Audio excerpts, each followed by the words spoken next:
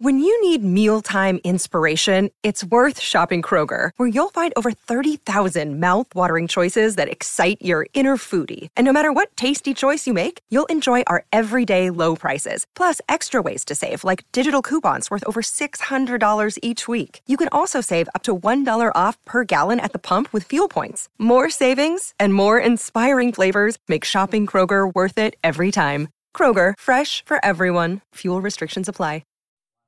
I appreciate the universities that have recruited me and believed in me. That being said, I will be attending the University of Nebraska. Go Big Red.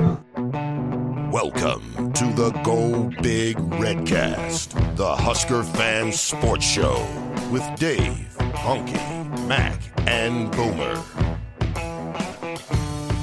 Welcome to the Go Big Redcast. I'm your host, David Gaspers, and I'm with Honky. And I'd give up 600 yards, and I'd give up 500 more. Ah, yes, Bo, that little ditty is indeed dedicated to you and the LSU defense. Just don't forget to keep pointing the thumb down there in Baton Rouge. All right, Honk, we'll talk a little bit more about that LSU performance. I'm also with Mac.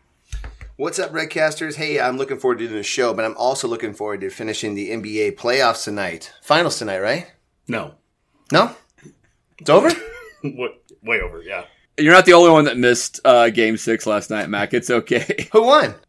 Vancouver. Oh, Vancouver. Okay. Well, it was the Raptors, I think, actually. Huh? Oh, the Raptors. No, wait a second. That was last year.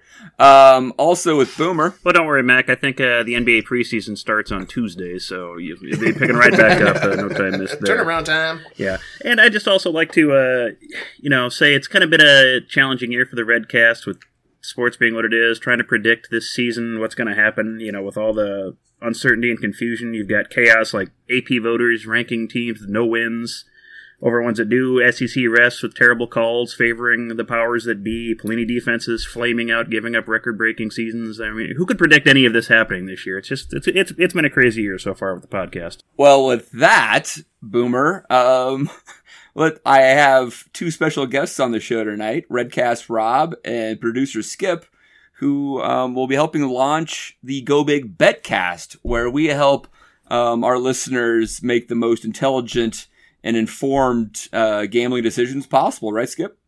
Yeah, that's a really good way to put it. It's easy to say that right now until everyone starts keeping track of our bets, but that is what is happening. We're doing a little spin-off. Joey is leaving Friends and starting the Betcast.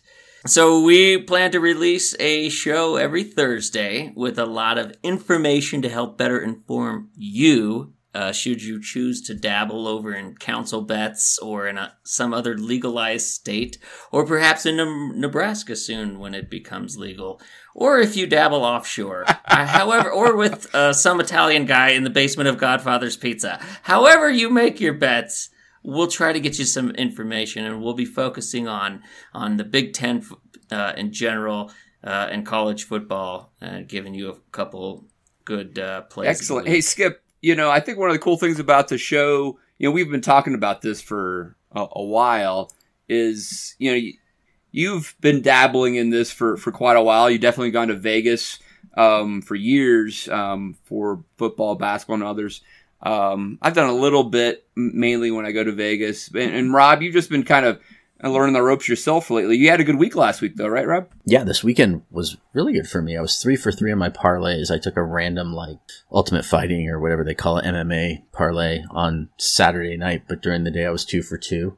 So I've just found that in college football right now, just take the over on everything because as we've discussed, I think already 3 different times tonight in the first 5 minutes, Bo Pelini cannot coach defense for some reason. And quite a few other SEC D coordinators can't coach defense, even with poor weather conditions. Right, Skip? We were having a conversation before the Alabama-Ole Miss game, and we were kind of split on that one. I happened to take the over. You were confident in the under, and I got that one on you. You were on the right side, Dave, yes. One thing we'll tell you, this will be an entertainment podcast. I don't know if you should expect to get rich off it, but it's a fun way to spend some of your extra dollars in entertainment and hopefully break even or make some more. But we hope to give you information and thoughts, follow the trends, and things like that to help you make an informed decision. So Honky, that could be helpful for you, for example, right? You're not a big gambler, but hopefully maybe you could pick up a few nuggets from Skip in all of his years of experience on some things like, should I, tease this bet? Should I buy down that spread, right? All these terms that you probably have no idea what we're talking about right now. Oh, yeah. I mean, over, under, any, outie, all those. I mean, I put a lot of time and effort. Hanky-pankies. Yeah. We have a mailbag question from Jeremy in Minnesota for later in the show that we'll use, but he did give us a PS, and he goes, I grew up in Vegas, and I go to there 2 to 3 times a year still. What other qualifications do I need to get on the Go Big Bedcast? So, Skip, is there, to get Jeremy and others on it, what qualifications do they need to have? He's got to just show us more of a history of degenerate gambling would help. I wouldn't be opposed to money. Send us, maybe we'll have him send us his 2-3 picks of the week. And if he hits over 65% of the first few weeks, maybe we'll start including his picks in there. So at least for this week, if you have something that you want to send to the Betcast, you can send it to us at gobigredcast@gmail. They're going to be setting up a separate account, and they'll be probably talking about that on the show. Which, Skip, I mean, when's that going to be recording, and when do you expect that going live? We're going to plan to record Wednesday nights, release Thursdays. So if you got any questions every week, just get them to us by Wednesday evening. Or whether you just want to learn more, like what is a teaser. I mean, we're going to be covering some of those educational points and all the options of betting as well. And we hope that this will just be maybe a 20-minute entertainment piece on Thursday. And we're pretty confident we can stick to that 20 minutes because Honky will not be joining the show. Isn't that right? That's correct. And for anyone that is trying to make any money off of the show, it is a very good thing that I have nothing to do with it. And Mac, I would say probably the same thing. Yep. Since we have Redcast Rob and Skip, let's talk a little bit more about what we saw in college football last weekend, which was a really good weekend of football. With the SEC playing, it does feel a little bit more real, and there was several games, upsets of note, right? We saw Florida, Texas A&M, a high-scoring affair with A&M pulling off a I don't know if it's a signature victory for Jimbo Fisher, but an important one to kind of bounce back after that tough loss against Alabama. We did see LSU lose again, giving up 45 points to the Missouri Tigers, and I think a backup quarterback, and in a game that, talking about a spread, started at I think about a 21 point spread in LSU's favor. They moved it to Columbia and dropped precipitously, but LSU still couldn't cover that, right? So what are your takes on the SEC upsets? Well, LSU's lost 2 giant spreads straight up this year. Yep, that's right. The defense, as we've seen, has been pretty crazy across the board when you count NFL too, and they've just been jumping up the over-unders every week to try to catch up. And I think one of the things everyone thinks of, the fewer practices this year, fewer team meetings, and all of that organization and new coaches coming in when they don't really have spring football canceled and these things, where defense is the first to have a hard time catching up with that. And I think even when you've got SEC who touts themselves as the closest thing to the NFL in college football, I mean, they're looking right. Like the Big 12 these first 3 weeks. That's right. The incredible numbers of scoring in that conference. I was thinking about this a little bit today, and it was in response to all the fun at poking at Bo Pelini and that LSU performance where they give up, like you said, 600 yards. If you look at the Alabama-Ole Miss game, Alabama has 700 yards of offense. They need all of that because Ole Miss had 600 yards of offense. I think Alabama scored on 9 straight possessions with a touchdown. Just incredible scoring there in the SEC.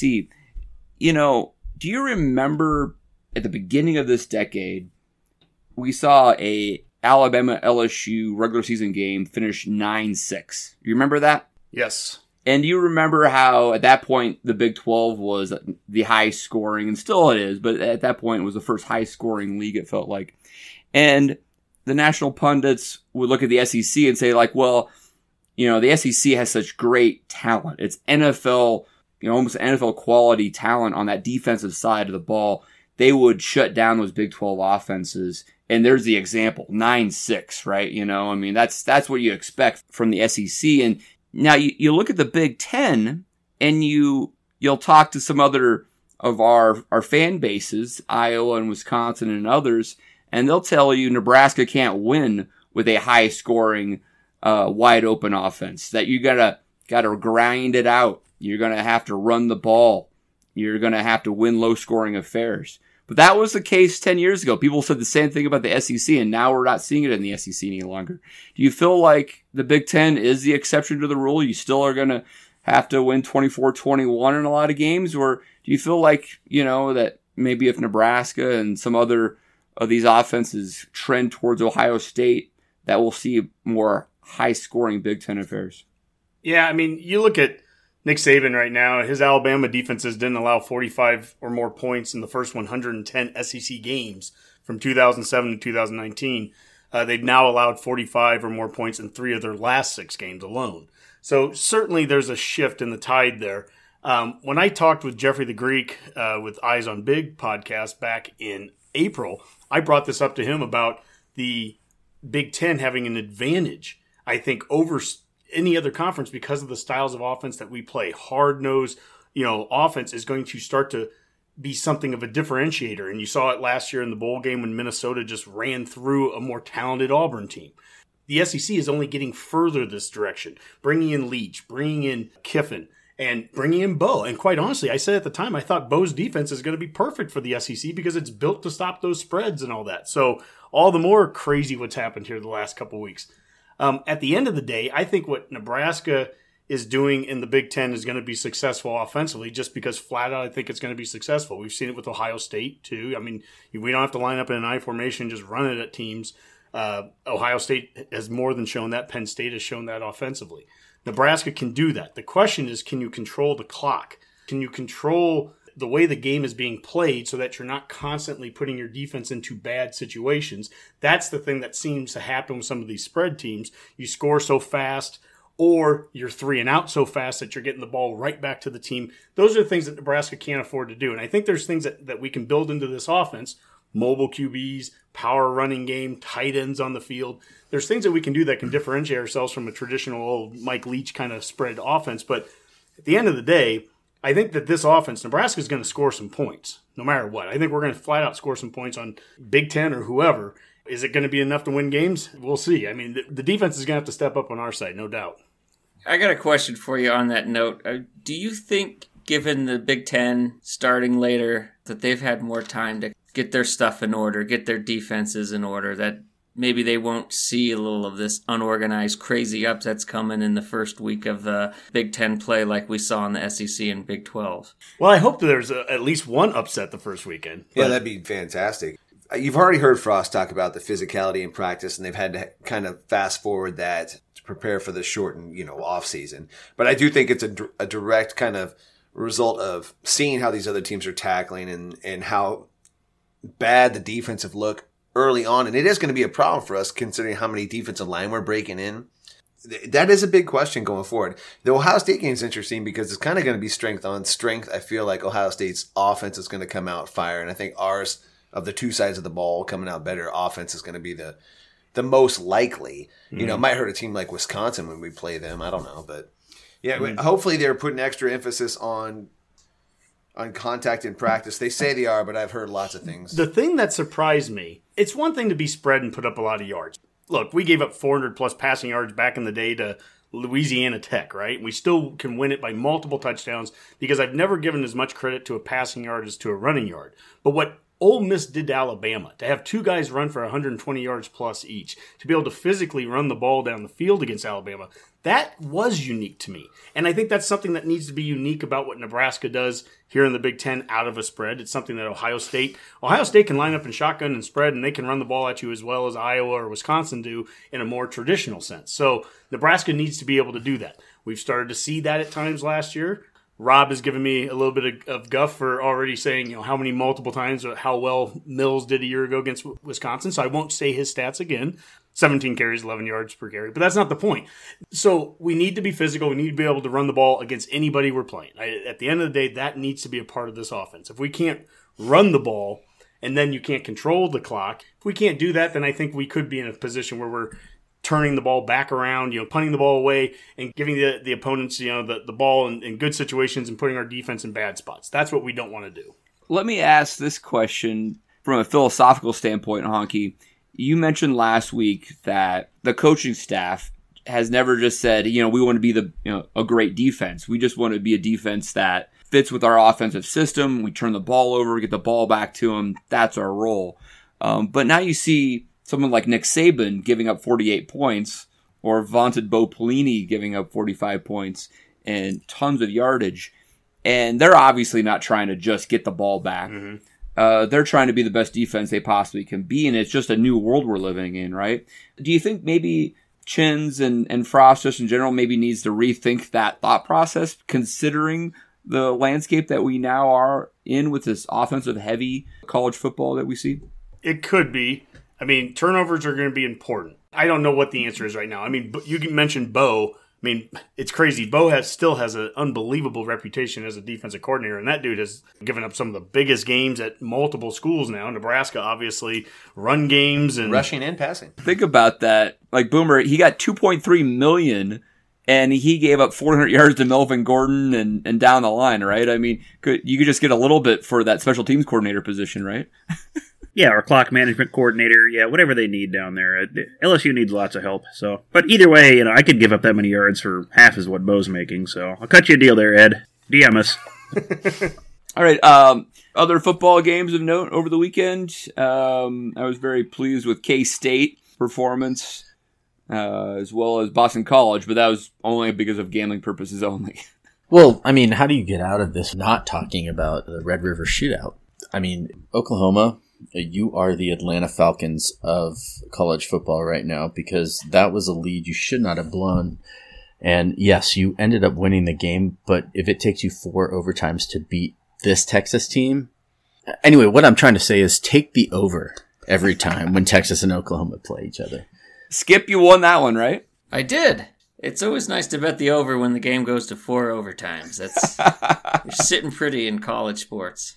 Well, you could have, took an alternative spread on that and took the over at 102 and still covered. That would have paid well.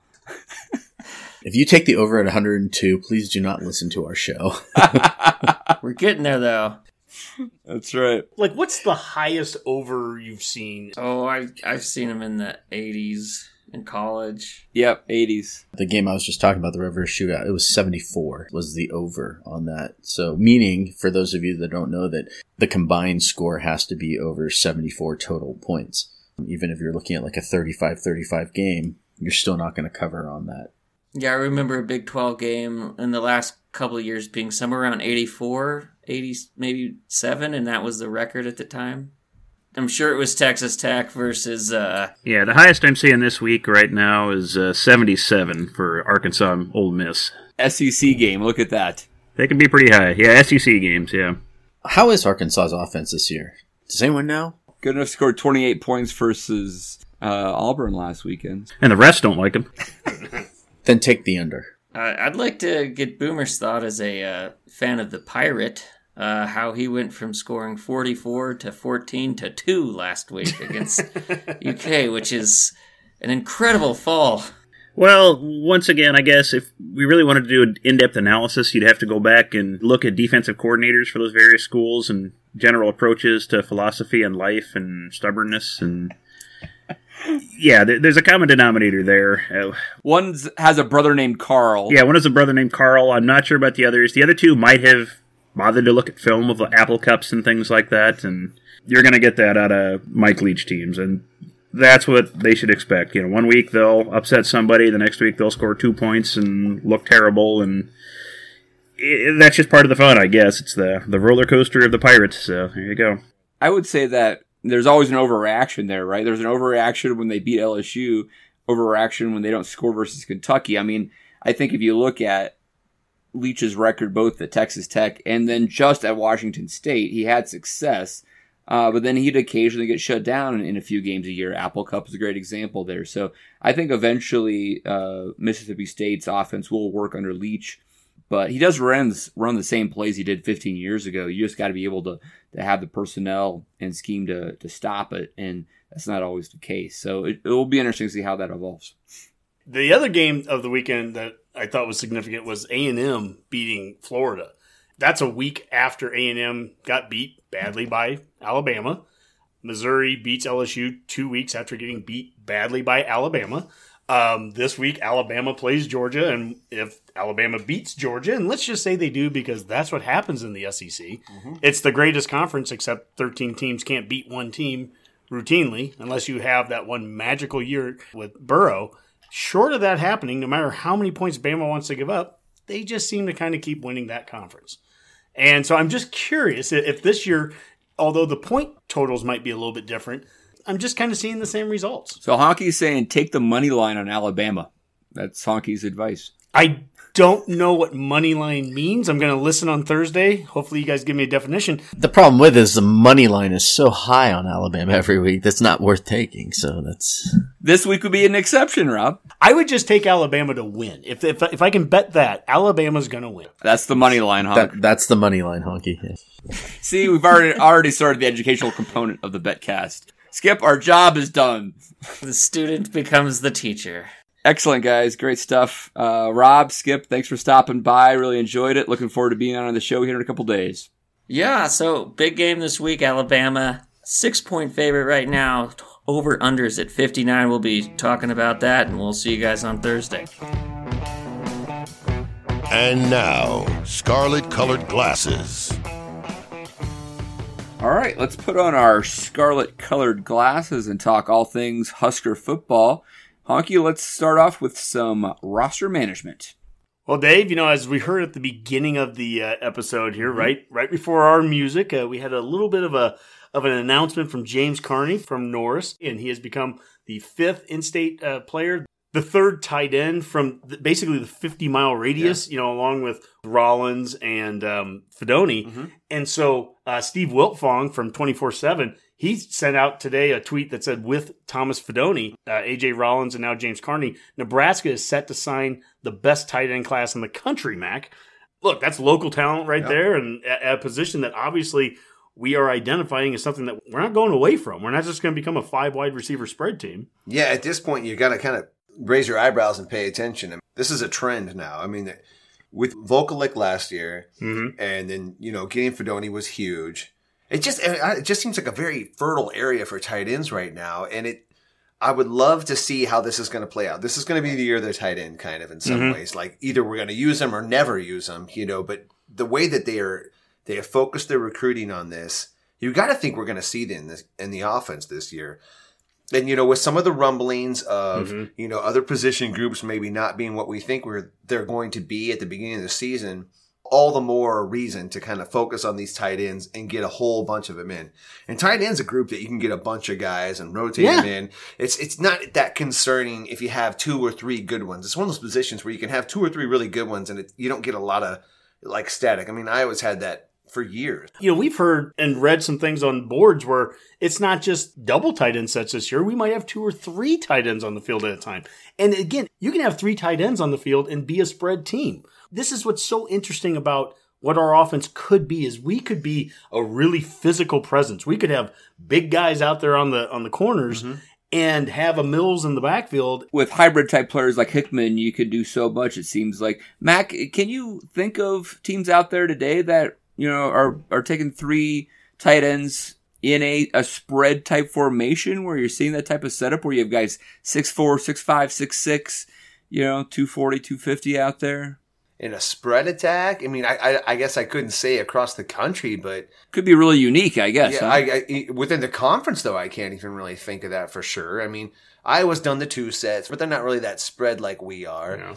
Ohio State, they always get such elite wide receivers. That's not how they really feature the game. You're right, Dave. It could be kind of a unique niche that we develop here. And the ground is fertile. It's not like we're doing this because we can't recruit those other type of players. I mean, It's just a good, rich area right now.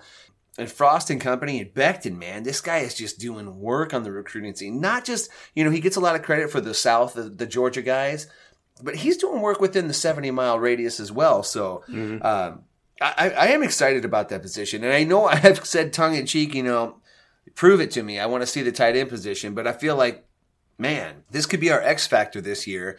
Tight end's a spot where maybe we could. I mean, we might have some elite guys. I mean, our guys are tall. Austin Allen, 6'6". You've got Vokalek coming in, this 250, 6'6" guy. I mean, not to mention Jack Stoll, who's been doing this now for 3 years. So... And if we're true to believe that Becton's a good position coach, and I think he is, and, now that Martinez has had all this time to develop some sort of chemistry with these guys, that should be something to look forward to. All these recruits fit that profile that you're talking about. They're big, tall dudes, too. Yep. And what's so interesting is what Wilt Fong said. Within a 50-mile radius, we are basically able to recruit the number 1 tight end class in the country. We didn't have to go national to get the number 1 class of a position group because there is fertile ground right around here. Yep. And I've heard this from more than one person that it's nice that Frost got these guys, but Fedoni was already going to be a Nebraska lean. Sure. Or Carney, of course, he's from Lancaster County. You're not going to lose him. That totally discredits what Frost has built over the last 3 years. Let's not do revisionist history, and let's go back to the day that Frost was brought in to be our coach. When he did his introductory press conference, he left Memorial Stadium to go 5 miles away to try to bring in Bryson Williams, a kid who's committed to Wisconsin, a school that's beaten us 7 straight years, because Nebraska didn't bother to go after him. There are no gimmies in this area. Yeah. And when Frost, if it's starting to feel like it's a gimme because we got a guy in a 100-mile radius of here, if it feels like a gimme, it's all because of Frost. Frost created that because Noah Fant did leave to go to Iowa. So there's no reason to think that Chris Hickman wouldn't have followed. There's no reason to think that Fedoni wouldn't have gone to one of those places too because he's an NFL prospect, and why wouldn't you go somewhere else? There's no reason to think Carney would have come here just because he went to Norris. Right. There's no reason to think Kansas State and Iowa offers. So the amount of years that went between Nebraska getting Omaha kids from back in the DJ Jones and Niles Paul year, and I think it went all the way to Deshaun Neal and Michael Decker. I think there was like a 7 or 8 year span where we just didn't go after an Omaha kid. Wasn't that Omaha didn't have talent. It wasn't that there weren't players to go after. Point is, that's something that Frost has shut down, and we are absolutely going to make sure these kids know that they are wanted here. Yeah, and I understand. I mean, shut down is a relative term, right, Honky? Because in the reality, Frost is doing everything he can. He's making sure he's recruiting Omaha and Nebraska really well, and those offers are out there. And even with that, you still lose a few guys, right? This is an exceptional year for Nebraska talent. We lose Avante Dickerson and Caden Johnson, and we still get 5 guys in state. That's an amazing haul. Correct. But for anybody to say, well, that's a no-brainer that we're not going to get James Carney or Fedoni or anything like that, they're not paying attention to us losing a few guys that we would have loved to have Avante Dickerson. Maybe we're still trying to get Avante Dickerson, right? So to think that this is an open shut case is ridiculous. Yeah, I mean, my thing is just simply that it's a big deal, and we need to celebrate the Carneys that we get as much as the kid from California and the Florida. And I love the fact that Nebraska offered 7 kids this year. And there's going to be somebody out there that's going to say this is an exceptionally talented year, and that's why 7 were offered. And you know what? You're right. The other side of me goes, the reason that the 7 guys got offers is because we have a coaching staff that's willing to offer 7 guys. In the past, we would have guys that would, again, Bryson Williams is a perfect example of this. The guy had all kinds of P5 offers, and he was 5 miles away from us, and we still didn't bother offering him. The same year that Ethan Piper had offers from Iowa, and we didn't bother offering him until Frost got here. So don't tell me that this is just all of a sudden a really talented year. We've had talent in this state in the past. We didn't respect it. We didn't go after it. So what Frost has done is he is doing everything within his power to close down the borders. And Dave, you're absolutely right. That doesn't guarantee you're going to get every kid. You're still going to lose 1 or 2 here or there. But this is a day of celebration. And you know what? The celebration goes beyond just getting those kids that take the scholarships. We have some walk-on offers here. Last week, Dave, we talked about the son of Brian Schuster, former fullback. He became the first walk-on offer of 2021 that agreed to come here. So we have him. Now we have another legacy that we've offered here. Outside linebacker and tight end Jake Perella. I think we all know what that name is from Lutheran West, Ohio. He announced that he got a walk-on offer from Big Red, and he was very happy about that, saying he was so fired up to receive an offer from his dad's alma mater.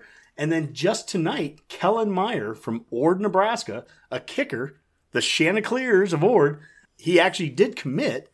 And, a couple of weeks ago, he had a 58-yard field goal. We would have taken that on the team a year ago. Yeah, I've taken a 35-yard field goal. So, again, this is all, it's about the local kids, right? It's about you build your base from the inside and then you move out. But I really love the direction of where we're going. I love what Frost is doing from that perspective. And to me, those are the things that are going to make us very competitive for years to come. Honk, we heard from quite a few of the coaches last week. And one thing that I picked up on, I think it was from Ryan Held, was that Ronald Tompkins, who, had multiple knee surgeries both in high school and then as well after he got here, seems to be really showing up here in practice, which is a really pleasant surprise, right, Mac? I mean, we've been waiting for this guy to get healthy.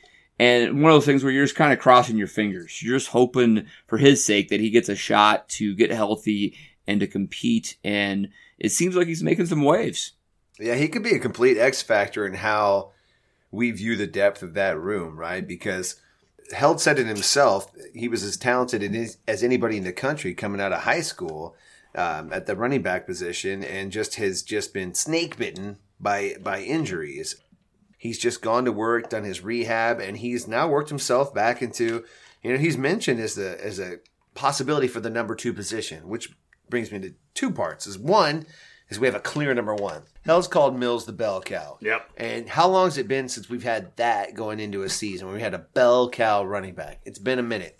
And then you're hearing good things about Ramiro Johnson, too, gaining some weight, getting a little bit heavier. They said he's around 205. That's a good number for him. If he's maintained his speed, I can't even really envision that right now, because in my mind, he's like this 5'10", 185, 190 guy. If he's a little thicker, can still maintain that explosiveness, that's something pretty special. We already know that we're, Scott and Sevion are guys that we're thinking have a lot of potential. So it is exciting. Held said he's got a good room. You have to prove it. Obviously, we know they have to prove it. But if we have improved perimeter blocking, we've got better play in the quarterback position, and the line's good to go right away, there's no reason to think they couldn't come out and just really start balling right away. Well, I think the bell cow thing is a big deal. When's the last time, Mac, that we've had a bell cow of a running back at any time of a year? Not Greg Bell, but a bell cow. That's right. I would say Ozigbo was at the end of his season, but that's my point, though, going into it. Correct. No, you're absolutely right. You answered it exactly how I was hoping you would. Amir probably, right? Well, no, I think it is Ozigbo at the end of the year. Yeah, but going into a season, to Mac's point. Probably, yes. Yeah. Oh, yeah, definitely. Well, that's an even better maybe. See, you guys are better at asking questions than I am, because, when's the last time that we had one going into it? It probably was Amir. Ozigbo was the last one that we had at any point in the season, and it took us 8-9 games to get to there. Once we had that kind of player, oh my gosh, the offense looked amazing. It's exactly what we need. When we started winning games. Yes. And, actually, the answer to the question might have even been Mills by the end of last year. I think maybe we felt, but he probably really wasn't the bell cow yet, because he wasn't getting the 25 carries, right? So that's what we need to see right away at the beginning. He needs to come out and just immediately be that guy that is a clear differentiator in the number of reps and carries that he's getting from anybody else. Mac, this is interesting. It's preseason talk evolves, right? And I would say a month ago, we were all excited about the wide receiving core. And now, there's some questions there of where the production is going to come from. But now maybe the running backs are actually looking a little bit like an opportunity to fill that void, right?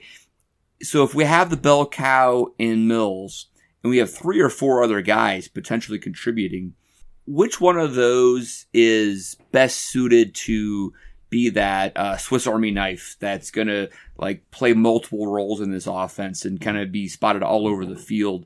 Maybe also lining up outside, for example, filling up a wide receiver spot because we need a little extra depth out there. My gut reaction to that is probably Sevion or Ramir. I think those two, because I think it needs an explosive, like game-breaking speed element to be that kind of split-out guy. And from my understanding, both of those guys have that. Scott's more of that low to the ground, built to last in between tackles, running back. Even though he's short, but I mean he's a stocky built dude, and I feel like he's going to be more, like I said, more in between the tackles. So yeah, I think between those two. And again, I don't know where to put Ronald Tompkins if he's good to go. I really haven't seen him run since high school, but if he's good to go, he's like that 5'11", 210. He's that sweet spot of a running back, really. Where maybe he just comes in and immediately there's no drop off from Mills. I mean, that would be wondrous. If we could get Ronald Tompkins to that level, that would be amazing. And then we would be talking about a freshman. Let's imagine that, Mac, right? You've got Ramir and Tompkins as solid backups. And then you have someone like Sevion who you're just trying to get playing time with, and you're not worried about his red shirt because there is no red shirt. You could have that guy out wide, and suddenly you do maybe have a little extra depth. It's interesting. Well, it's like how many game breakers can you get on the field, right? We know Wandell's a game breaker. Adrian's got game breaker potential. Mills is good, but I don't know if he's a game. Well, to date, he hasn't been a game breaker. He's been solid, but he hasn't like busted off a big one. Maurice Washington was for the time being. He was here. Could Alante Brown be a game breaker? Could Sevion? Could Ramir? Like that's if we could get to 3 game breakers, that would be that changes this offense quickly. Well, could be a tight end, I suppose. As it pertains to the running back spot, Sipple even said, bottom line, he goes, Held feels better at depth. And you can leave Robinson where he's best suited. So, that running back spot, Dave, I don't think that Wandell needs to really be included much in there. He's going to get some carries here or there, but he doesn't really need to fit into that mix. I think that's how much our depth has changed from a year ago, where you think of the Illinois game a year ago where he was literally counted on to be the running back, or Minnesota, Mac. My God. Man, how many carries that guy take in the first half? And here, now we are just 12 months later, and we're looking at it, and he doesn't really even need to be considered a running back. That's the progress we've made, and Wandell can focus at that wide receiver spot. You've got mail. Hi, mailman! I can't believe I'm going to be a mailman. What's in the bag? A shark or something? Mail time.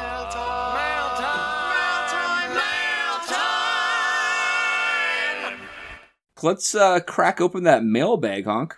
All right. Well, first question comes in from Brewmaster Bill. And he said the Huskers have 3 tight ends in the 2021 class. Do you see any one of them being converted to wide receiver or a slot receiver? Having tall, muscular receivers that can block downfield would tremendously help in the running game. We've talked a lot about tight ends, Mac. Do you see any of these 3 guys, Rollins, Carney, or Fedoni? Do you see any of them somehow being converted out to a wide receiver? Or do you see him moving to any other position, period? I would bet they would go to the other side of the ball before they would go wide. Although I did see that, I was just looking at those times, it sounded, Fedoni, everybody knows he's this athletic freak. He ran a 4.63 in one of the most recent camps. Carney ran a 4.60 in those same camps. So Carney's faster. So there's that. But I mean, so we're recruiting athletes at those positions. If I was going to predict what we were going to do with all of them, and if someone was going to have to make a move, I would say that Rollins would go to the defensive side, maybe play an outside linebacker or something along those lines. It's a good question, or it's a good problem to have, to try to place all these athletes in different positions. But stockpiling 6'6", 220 to 240 pound athletes, not a bad way to go. Not terrible. Boomer, are you still awake? Of course, I've been eagerly listening to all the tight end talk and local recruiting. So, yeah. Well, let's throw. He's our first listener, Honk. Let's throw a question to you, and this one's from Richard Fitzwell. He took the hot mic off, so it's just Richard Fitzwell now, and we appreciate that.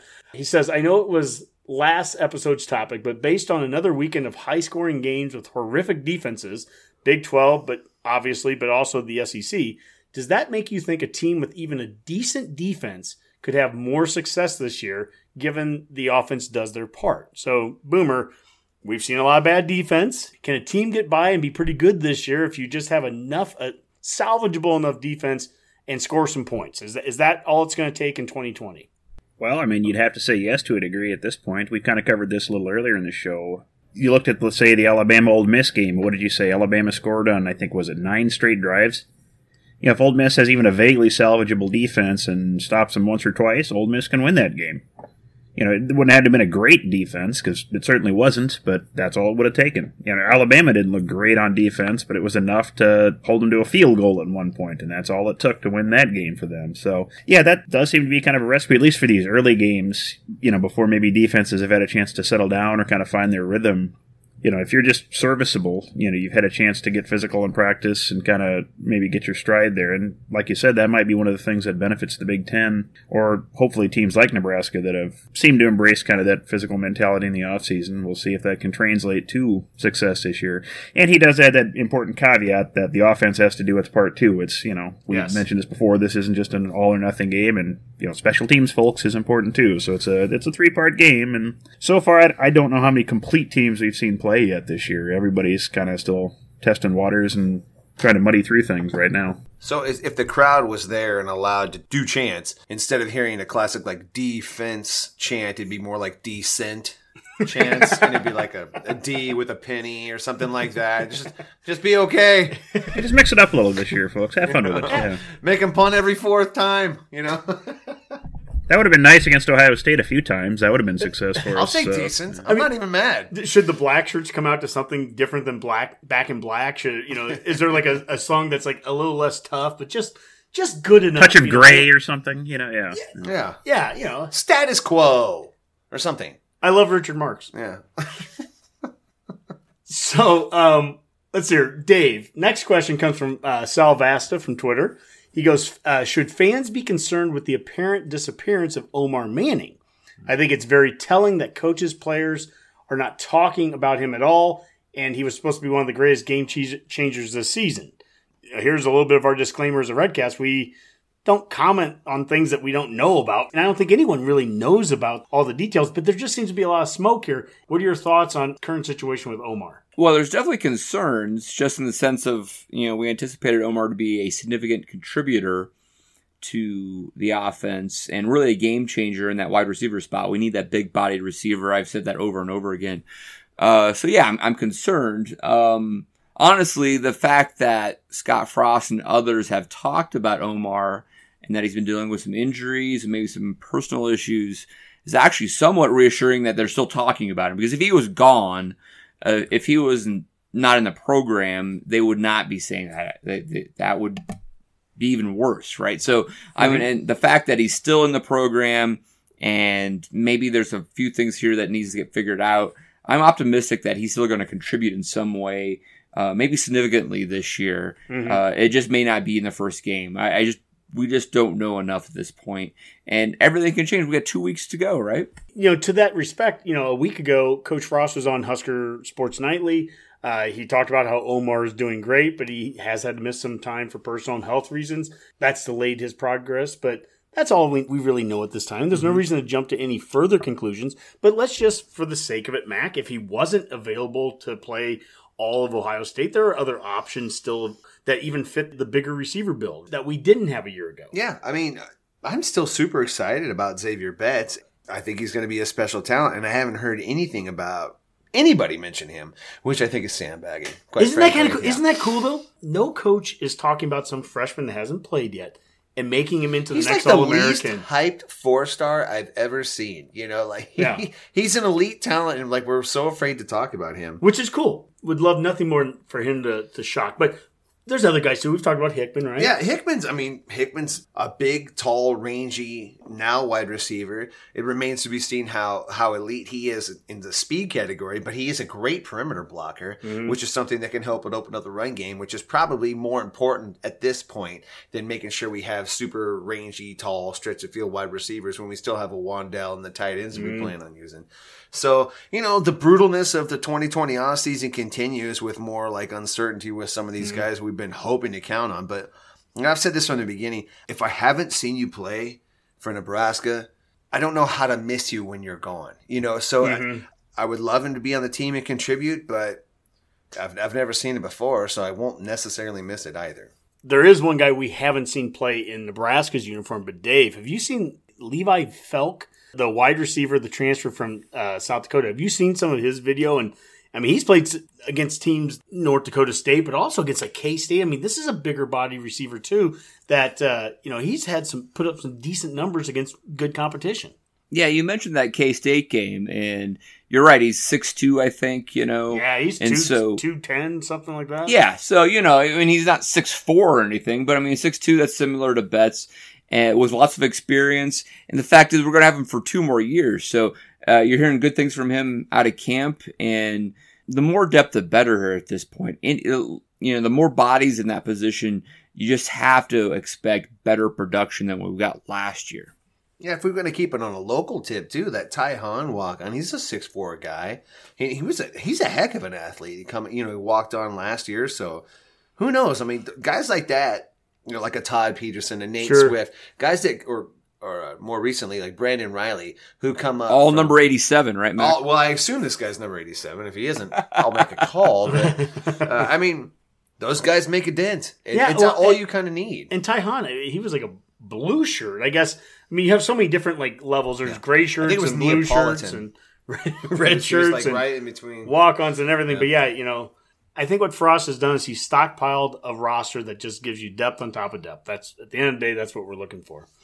All right. Well, we had the question earlier from Jeremy in Minnesota about wanting to be on the Betcast, and we're still not positive if that can happen, Jeremy.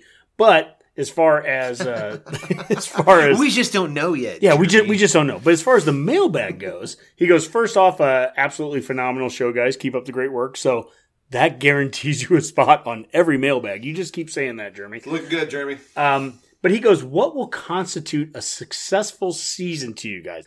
Boomer, I'll start with you. That's a good question. And this goes with all the caveats that, who knows what happens during the season if, COVID, all that stuff. If certain players have to sit, that totally throws everything to the wind. I'd break the season into 2 parts. What I want to see, successful season, I want to see these first 4 games competitive.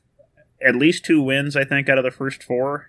I mean, if you start 1-3 or, God forbid, 0-4 to start the season, it's tough competition, yes, but let's at least show we're taking those steps that we all think we need to, and we expect Frost to. I mean, this is a good chance as any to do so. I think we'll be in good shape there. And then the second half of the season, those are the teams we should be competing with year in and year out. Not really, I hate to use the term they should be the gimme wins, but those are the teams that we ideally think we should be better than on a regular basis. So let's start showing that. So I'd like to see, if we could get, 5 to 6 wins, I think, this year. So, Boomer, yeah, and my parting shot's going to be about this a little bit. We have people that listen to us from outside of just Husker Nation now. We have Redcasters, I guess I call them that, but at least loyal listeners that do not like Nebraska. And they're going to hear you say the gimme wins. And I know you said that with quotations. Right. But 3 of those 4 last games are against teams we lost a year ago. Correct. Purdue is a team that we consider a gimme win, and we've lost 3 of the last 5 to them. Yes, quite a few. Mm-hmm. How do you respond to that? Well, it comes down to what our goals as a program are. Thank you. Are our goals to just be that average kind of middling, we'll get a Rose Bowl every decade or so, and Ohio State's in a playoff or something like that, and we're fine with that? No. I think Nebraska fans want to shoot higher than that. Have we done that for the last few years? No, we haven't.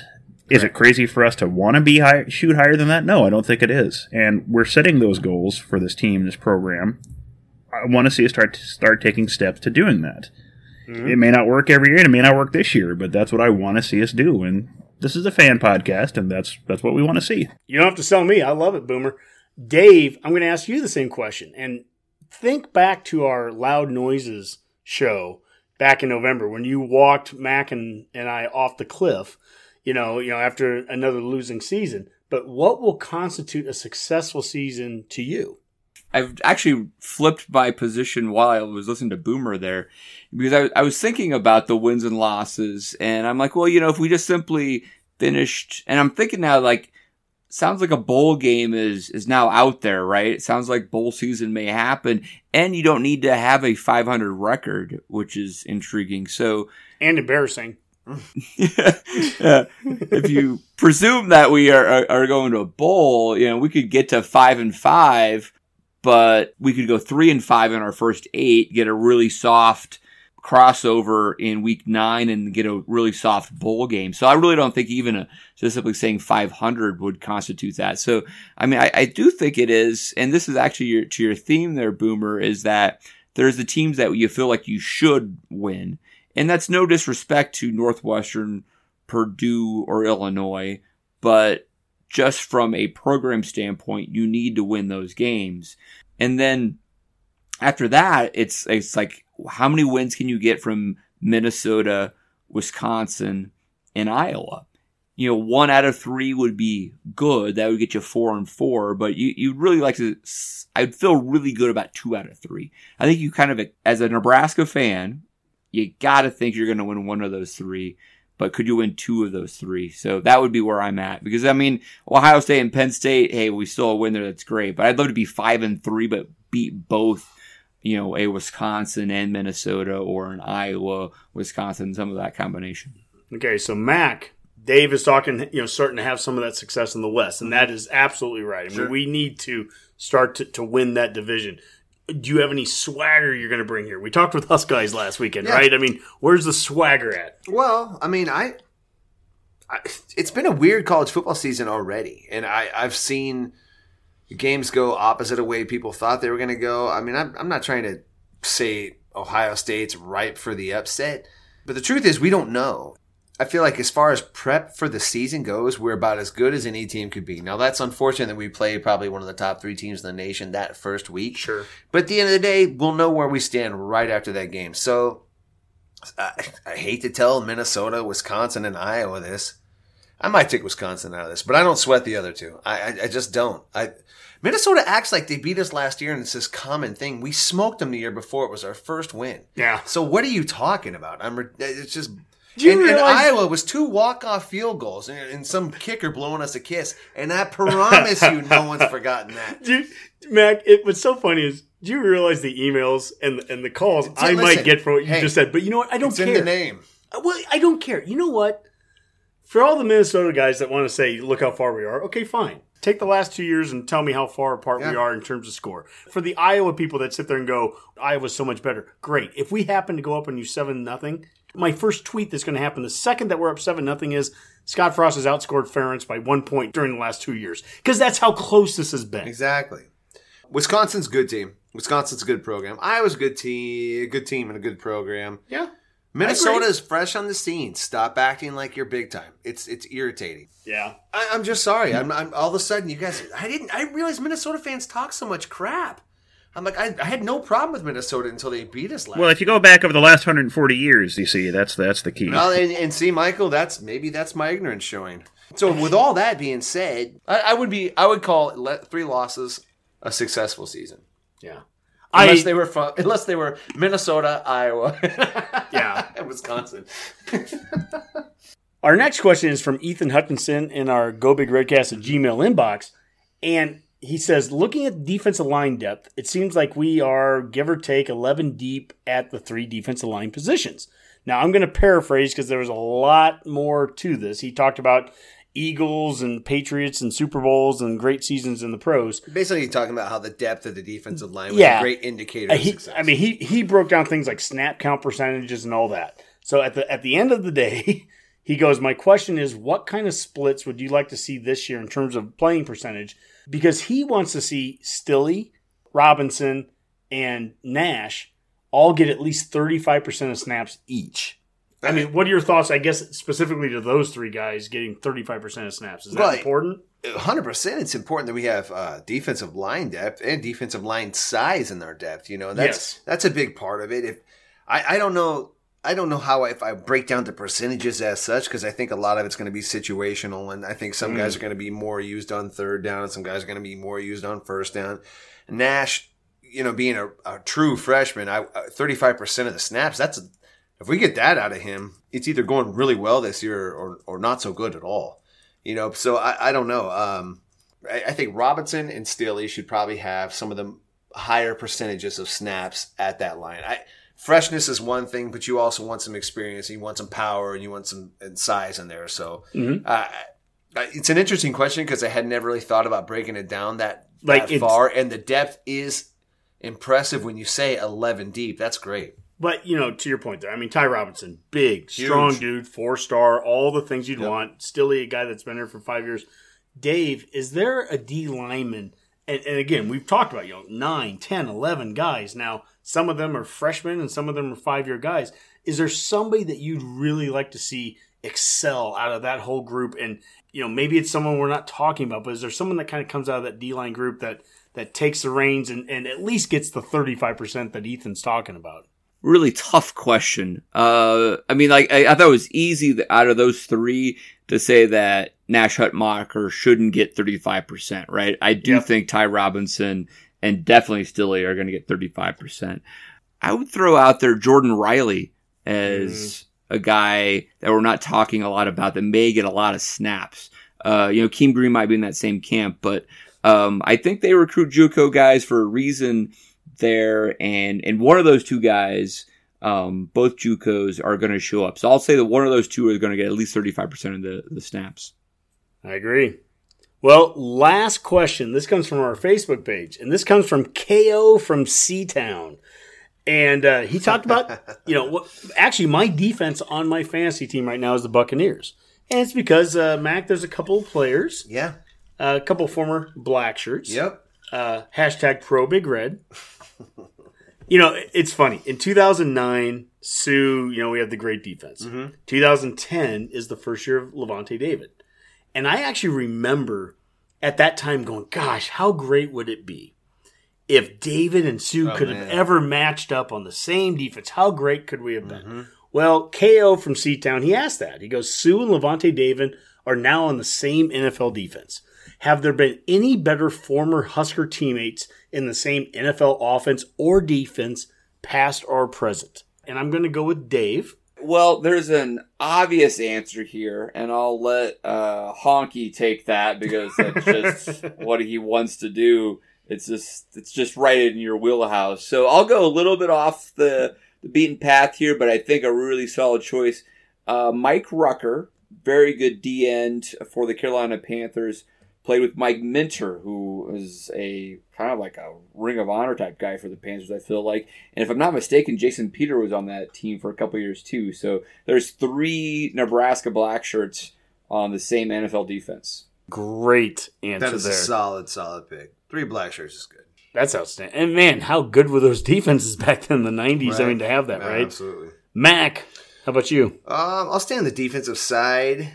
The Rams, Javon Wright's dad, Toby, and Grant Wistrom, who's a fantastic player. So that's my pick. Boomer, who do you have from like the 1800s?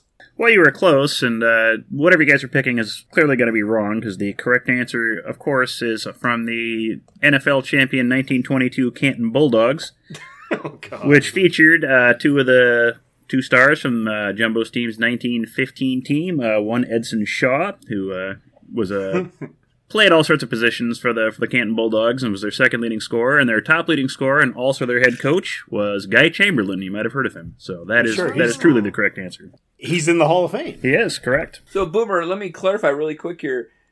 That was the first NFL champion? Well, it was kind of one of those weird precursor NFL things. So, yeah, but they do give themselves credit as being an NFL champion in 1922. And Guy Chamberlain was the head coach. Yep, head coach, and he played a couple of positions for him and their leading scorer. And Edson Shaw was their second leading scorer. So that was a Husker-backed team and NFL champs. Undefeated, I might add. It's awesome, Boomer. To Dave's point, I will give the obvious one. And you go back to the 80s and the San Francisco 49ers, and they were the team of the decade. And to have Roger Craig and Rathman in the backfield. And people sometimes forget Jamie Williams is a tight end. He wasn't a starter. You had Dwight Clark and you had Brett Jones. But still, I mean, Jamie Williams was a tight end throughout many of those years. All of us that grew up on Super Tecmo Bowl, who didn't have those 2 guys? You hand the ball off to Craig and follow Rathman through the hole and everything. I mean, those guys. The other thing I always remember about them is they had Huskers on the helmet. Where I think it was supposed to say Riddell or, whatever the devil the brand was. They had Huskers up there. That was pretty cool.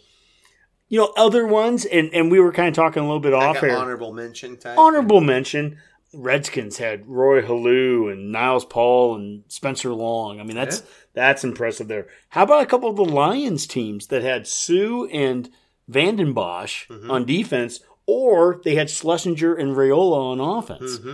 Yeah, I mean, I can go back to Steinkuhler and Rozier with the Oilers. I mean, that's good. Yes, the fighting. How come you didn't say that earlier? That was a great one. I want to hear the Houston Oilers fight song right now. KO from Seatown. That is an outstanding question. Thank you. I mean, you actually made us have to put a little bit of work into to our answer. I mean, we took a break to just talk about it, and that was a legit question. So thank you very much, KO.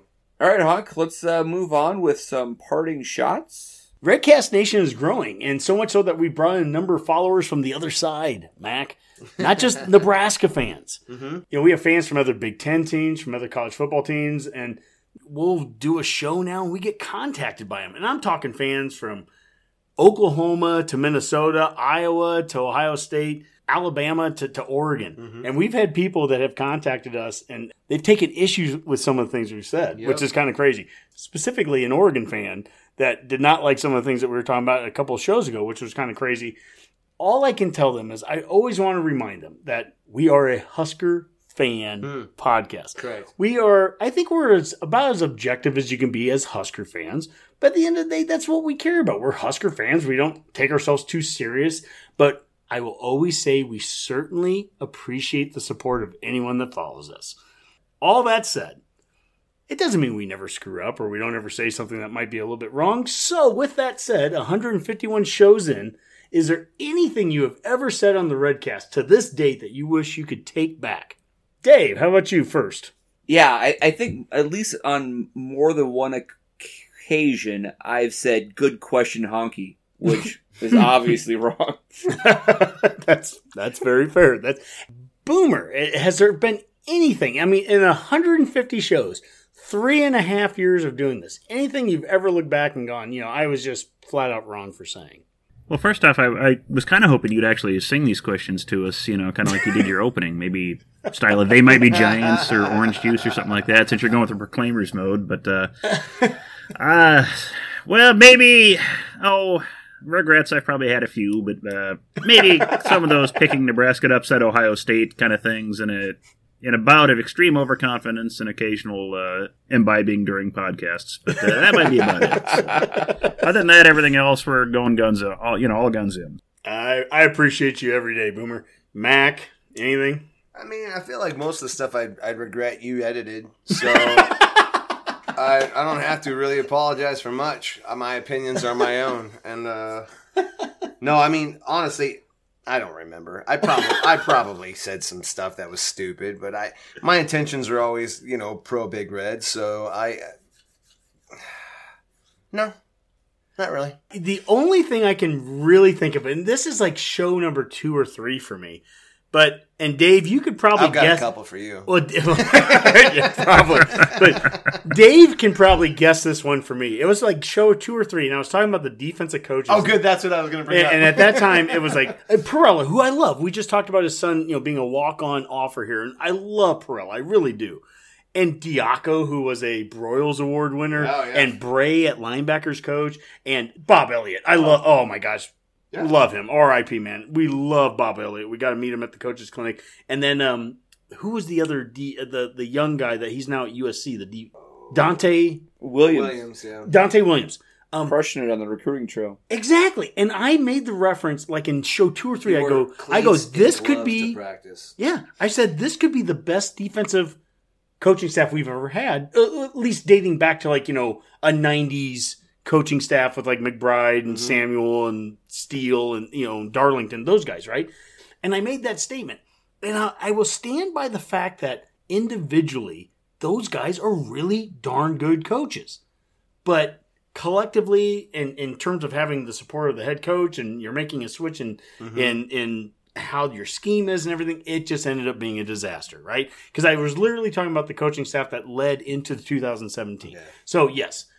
That's a mistake, and I own that. But I mean, I think those are all great coaches, and I think they have great futures. I still believe it. Yeah, it was a 2020 LSU-esque type defensive performance with that score. Man, isn't that crazy? Orgeron brings in Pelini, and there's no reason from that perspective. You're bringing in a former DC that had won a national championship in Baton Rouge. I mean, there was a lot of excitement going into the season, and a lot of that has to do with that defensive coordinator. And holy smokes, Dave, we're 3 weeks in LSU, and they're jumping ship. I would also note, Boomer, please record this, that Honky says that Bob Diaco is a darn good coach right now. So I want to make sure we have that down, because we'll see if he regrets that in show 301. Yeah. All you need is the reputation of a defensive well, the reputation's genius, there, and you can Mac, keep getting hired. Bob Diaco, it's unbelievable. He's still getting hired, and Bo Pelini's just letting records happen left and right. So he's a defensive genius, guys. It doesn't matter. We'll stop a plane to get Bob Diaco to come here to tuck in his sweatpants and hold the microphone up to his mouth and do some sort of what was this scorpion and turtle metaphor. I mean, it's all ridiculous. But what's your defensive genius? You're a defensive genius for life. That's the good news. It never goes You'll away. never not have a job. Yes. I mean, Tim Beck keeps getting work, doesn't he? It's true. They all keep getting work. Move on, Dave. All right, I think that was a parting shot. I don't know. It felt like an entire segment. And raises. Work and raises. Work and raises, yeah. Mac, please make it shorter than that. I remember what I was going to say for my parting shot. I know everyone's a little upset about this, possibly some Omar Manning rumblings, and I've heard a lot on the boards about JUCOs and why we shouldn't be taking any chances on them. And if it's a behavioral thing, then it goes to show why you don't take those guys. But I would like to point out that our starting running back got booted off his original team for some behavioral issues. And since he's been on our team, has been nothing but a great teammate, a great worker. And he's proven that some guys do indeed deserve a second chance. And I feel like we need to, just be a little more open to that kind of idea. These are just young kids, and they're trying to do the best they can. And it's great to see. I just don't think Mills has got enough credit for how good he's done and the road he's had to take. And he's really poised for a really big year. I don't get enough credit for, as smart as I am, I don't get enough credit for being 43. But if you heard Honky at 22 or whatever, 20 or 18, I haven't always been this intelligent. Who would have thought you made it to 43? I know. Honestly. So the point is that, I do, to your point, Max, seriously, to your point, we jump on kids so fast, and oh my God, they make a mistake, and they had to go the JUCO route. This is why they're JUCO. Yeah, this is why they are, and that's completely unfair. And I love seeing kids getting second chances and making the most of it. And exactly to your point there, I think Mills is a perfect example of that. And I think we have other guys on this team that are primed to do that same thing too. And so let's not jump on the rumor mills. In fact, let's be above that, Redcasters. Let's be above the rumor mill of like, I heard something on this or that, and then you just go crazy with it. Yeah. Let these situations play out, and let's not go crazy with it. Well said, Honk. Agreed. Boomer, what do you got? All right, well, first off, just want to give another shout-out to our listeners down under and fellow St. Kilda Saints fans. They did fall short in what would be the semifinals of the finals of the Australian Football League, but that was a great performance for them this season. Got a lot more of them than I expected, and first time they'd been there since 2011, so good job, Saints. And on a slightly more somber note, it's been kind of a rough October for lots of old hands in Major League Baseball. Omaha's Bob Gibson passed away earlier this month, and just recently we lost both Whitey Ford and Joe Morgan. So a lot of old names and from years gone by are passing on, so just want to give a shout out to them and condolences to their family and friends. Great call there, Boomer. We have lost a lot of legends lately, and that includes Eddie Van Halen.